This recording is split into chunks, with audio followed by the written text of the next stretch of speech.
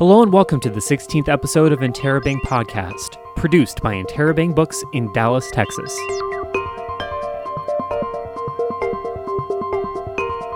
On this week's episode, we have a bookseller conversation between shipping and returns coordinator Tyler Heath and myself, in which we talk about some great novellas you should read this summer.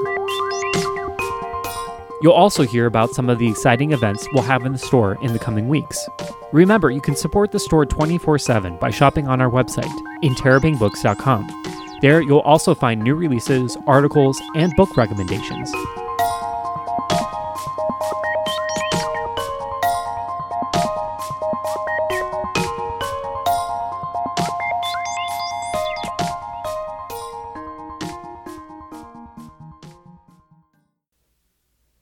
Somewhere between the short story and the novel is the novella, a literary form that doesn't get a lot of attention in the United States. I sat down to talk with fellow bookseller Tyler Heath about this strange and beautiful form, and some of our favorite novellas you should take a look at this summer. Tyler Heath, welcome to Interrobang Podcast. Thank you, Jack. Glad to be here. To start us out, Tyler, let's define what we mean when we say novella. Yeah, so a novella is typically, too long to be a short story and too short to be considered a novel, although some novellas are printed with the word a novel on the front cover. Typically, a novella is going to be between 40 pages and 120 pages, so somewhere within that range. There's a lot of gray area. So with that gray area in mind, what are some of the common characteristics of a novella that would set it apart from a novel, for example? Sure. So a novella in this sort of traditional sense is a work that can be very focused and concentrated on typically one event.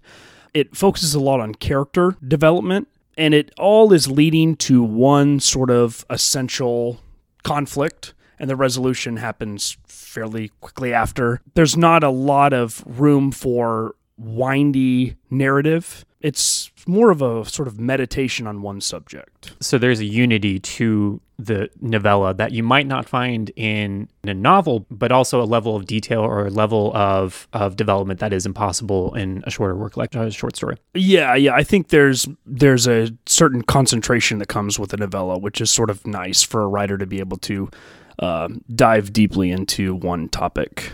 So for interrobangbooks.com, you wrote a featured article about the novella. Can you tell us a little bit about that article? Yeah, I was happy to write this article, and I sort of talked about the challenges facing the novella as a form, why readers may have not gone into novellas as an obvious selection for them.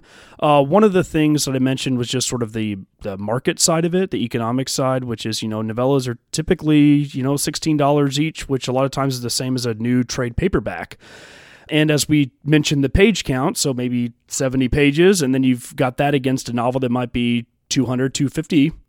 It's sort of, the whole more bang for your buck. People might want to invest their money better. I would put better in quotation marks, right? If you could see me. I also talked about the gravitas of finishing a large novel. In the article, you'll see I gave the example of Infinite Jest, David Foster Wallace piece that's like a phone book, essentially. And, you talk to people who have finished it and you have this, mad respect for them for being able to finish this massive work.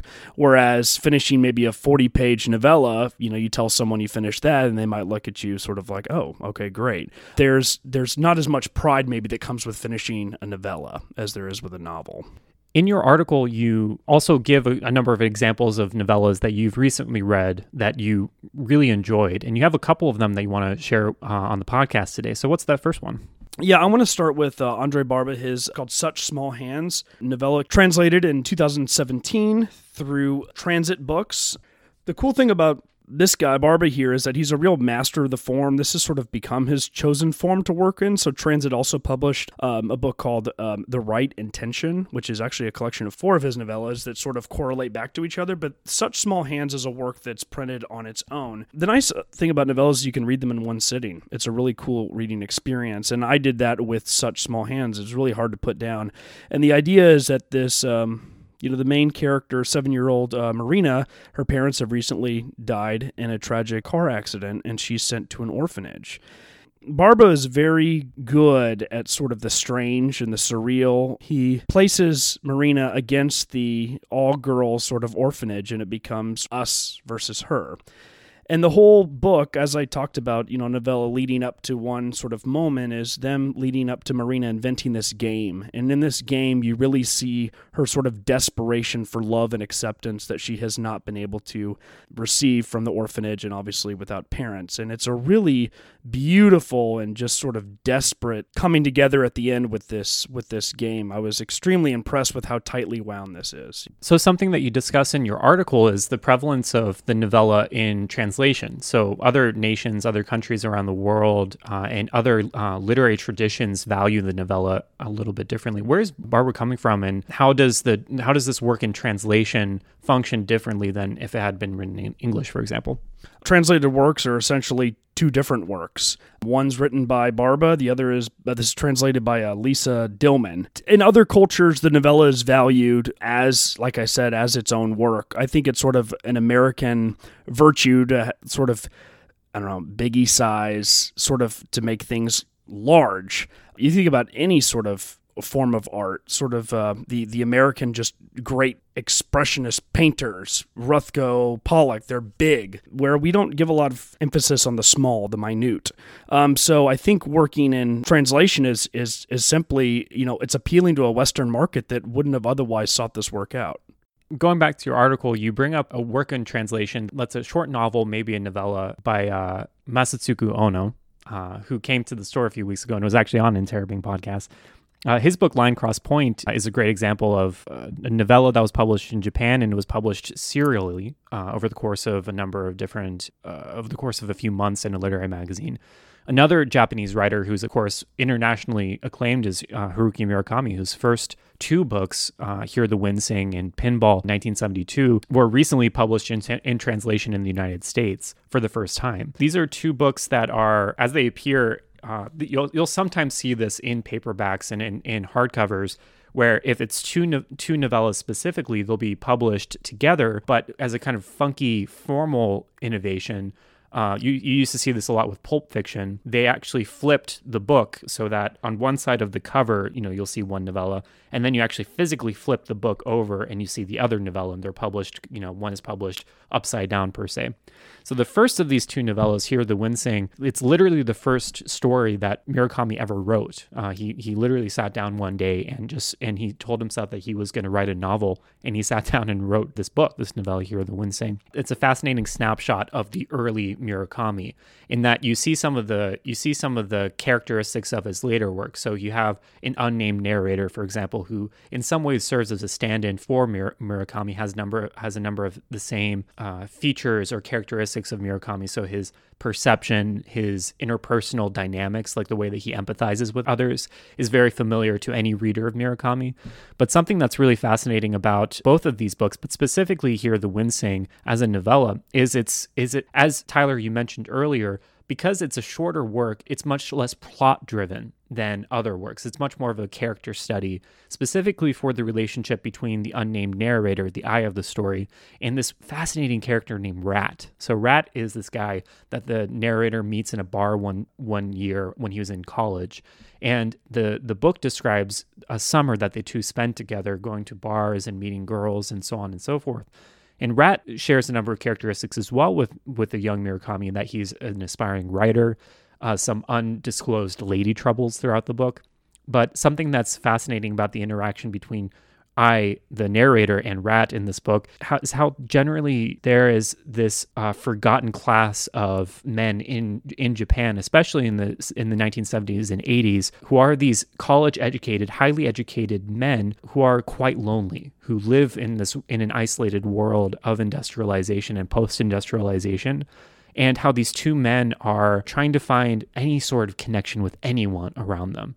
And the connection that these two find together through their mutual love of pinball, which serves as the function of the second book, they find a companionship in one another and in some of the strange women that they meet during the summer.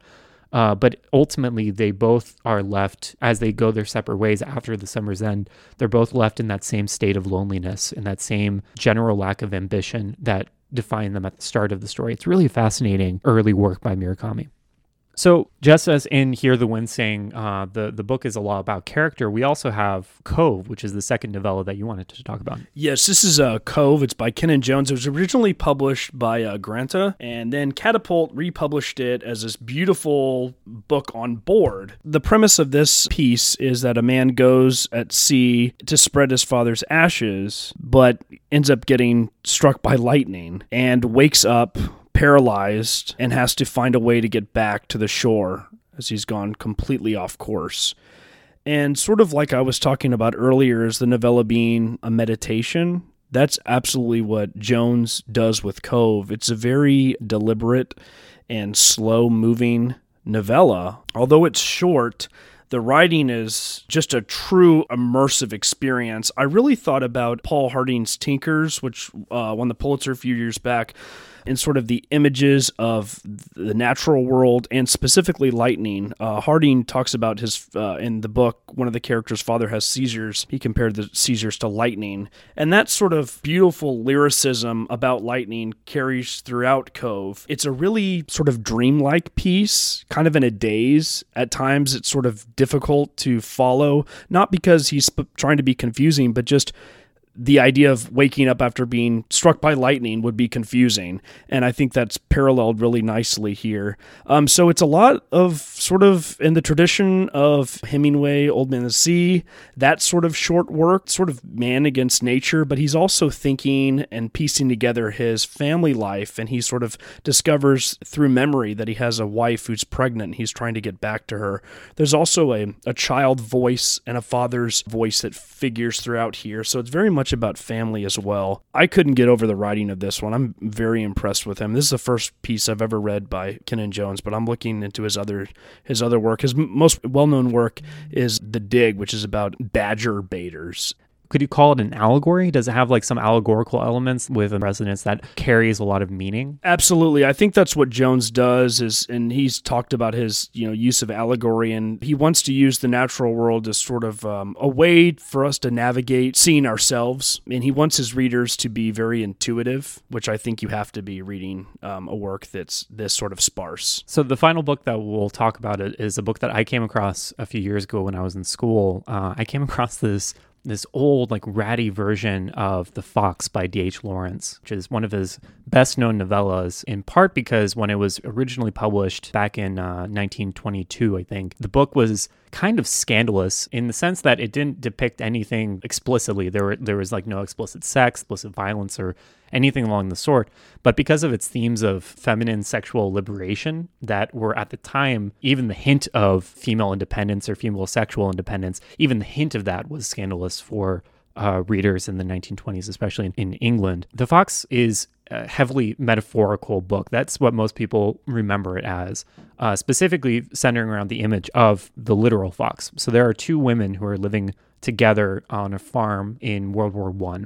And the two ladies, their names are Banford and March. Banford and March are working this farm together. They seem to be quite happy. But then one day, a literal fox arrives on the farm and starts to molest their livestock, their chickens, their cattle, and their sheep. And while Banford is happy to try to kill the fox to get rid of the fox, Marge seems less willing to get rid of the fox for some reason. Shortly thereafter, a man arrives on the farm, a young man who seems to be kind of innocent at first. His name's Henry. He arrives on the farm, and something of an implicit love triangle exists between the three of them, with fascinating dynamics of these two women who share a level of intimacy that is kind of unknown. It's kind of ambiguous to the reader what is their relation before the arrival of Henry. But then when Henry arrives, it becomes very clear that there's a level of jealousy between the two of them, for not only for Henry but also for each other, which brings up a number of really interesting questions of female independence, of what it means to be feminine, how female sexuality and male sexuality are sometimes at odds and sometimes coherent with one another. But in the end, like with Cove, it's really D.H. Lawrence's prose that creates an immersive experience for the reader that draws you, and you become so ingratiated with the characters of Banford and March and how their personalities jive and don't jive. You become so attached to them as characters and so invested in the farm, in the setting, which never changes throughout the story, that the heightening tension throughout the story draws you in. Like many of these books, you can read the entire book in an afternoon, but that afternoon will be one of the longest, most engrossing of your life. It's really a must read for anyone who's interested in modernist early 20th century literature. I like that you mentioned the ambiguity, because I think with these small forms, the authors are going to have to leave something out. And that's how our lives are, really. You know, we never really get the full story. We're always having to sort of imply and make inferences, and I really enjoy that. There's a mystery to it. The unsaid is very important in novellas, I think. And in considering the question of why read a novella, why not spend about the same amount of money and buy a book that will ostensibly be better economically or be a more efficient investment of your time? Novellas kind of capture something that we all experience all the time, which is that very brief glance into a complex series of relationships, a complex person, a complex situation. And because of its brevity, the novella, like you said, necessarily leaves out so much, but a skillfully executed novella hints at so much and gives you a sneak peek into maybe the nuances of everyday life. The novella might capture that better than a short story and better than a novel, and therefore really warrant our serious investment and reflection. Yeah, and I'm always just interested in restrictions. I enjoy seeing writers work in a smaller amount of space, and I just kind of want to say, show me what you can do. And I think that's what the novella does. Tyler, thanks for giving us your time on the Terrapin Podcast. Thanks.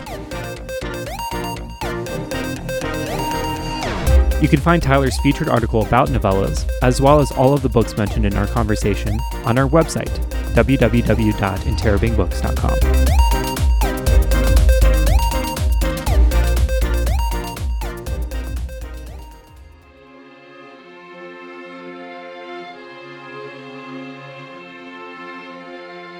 Next, here are some of the great events happening in the store in the coming weeks. This Saturday, June 2nd at 7 p.m., we'll have award-winning food blogger Clotilde Dusalier here in the store to talk about her new book, Tasting Paris, 100 Recipes to Eat Like a Local. The following Tuesday, June 5th, author Kevin Powers will read from his powerful novel of the New South, A Shout in the Ruins. The event starts at 7 p.m.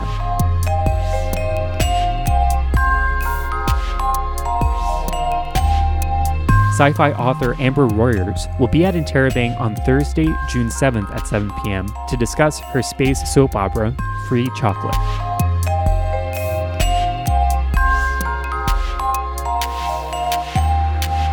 And last, but definitely not least, Interrobang Books is honored to host Andrew Sean Greer, winner of the 2018 Pulitzer Prize in Fiction for his novel Less, on Monday, June 11th at 7 p.m. Please join us for this incredible and unique event. Remember, you can find out about these and all of our other events on our website, interrobangbooks.com.